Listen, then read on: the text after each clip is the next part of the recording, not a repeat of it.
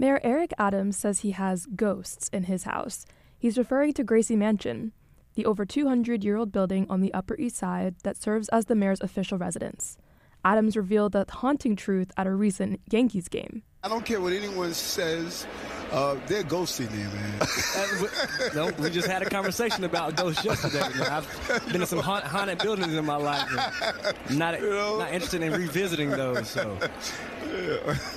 Now you see stuff moving there, or all the just time, feel it? man. Yeah? All the time.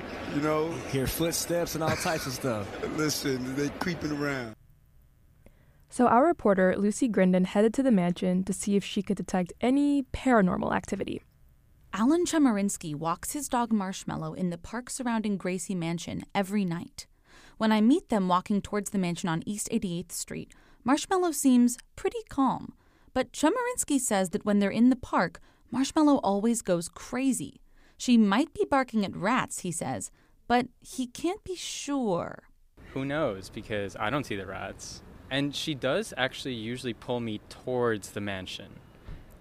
Really? Yeah. Do you think that she might be detecting supernatural beings there?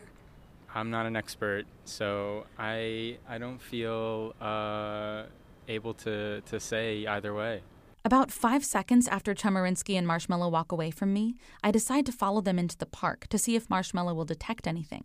And I swear to God, when I turn around to follow them, they've vanished. Nowhere to be seen.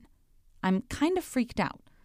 But outside the mansion, the NYPD officers standing watch are not even a little bit scared. Or if they are scared, they don't show it. If the mayor is hearing ghosts, like hearing noises of people walking around in the mansion, couldn't that possibly be an intruder? Isn't that a concern?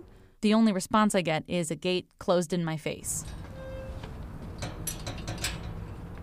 So if you want information about how the NYPD protects the mayor from ghosts, who are you going to call? One of the officers said I should call the Deputy Commissioner of Public Information. The only ghost expert I could find was John Deckers.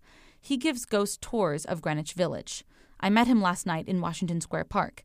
He believes in spirits and says that it's entirely possible Gracie Mansion is haunted. And it doesn't even have to be from a gruesome murder that happened there. You could die at the ripe old age of 90, of natural causes. But let's say maybe you had a traumatic event that happened to you that happens at a specific, instance. Maybe your spirit will be drawn to that part because there's a lack of closure for some reason there. Maybe somebody had a conflict with one of the mayors and for some reason is drawn to that location. Deckers says that spirits can come back to haunt the places that cause them grief in life. So that means anyone who's ever gotten stuck in a hot subway car or been pushed around in Times Square or paid too much for their apartment might be pulled after death toward Gracie Mansion. I'll see you all there. Lucy Grindon, Columbia Radio News.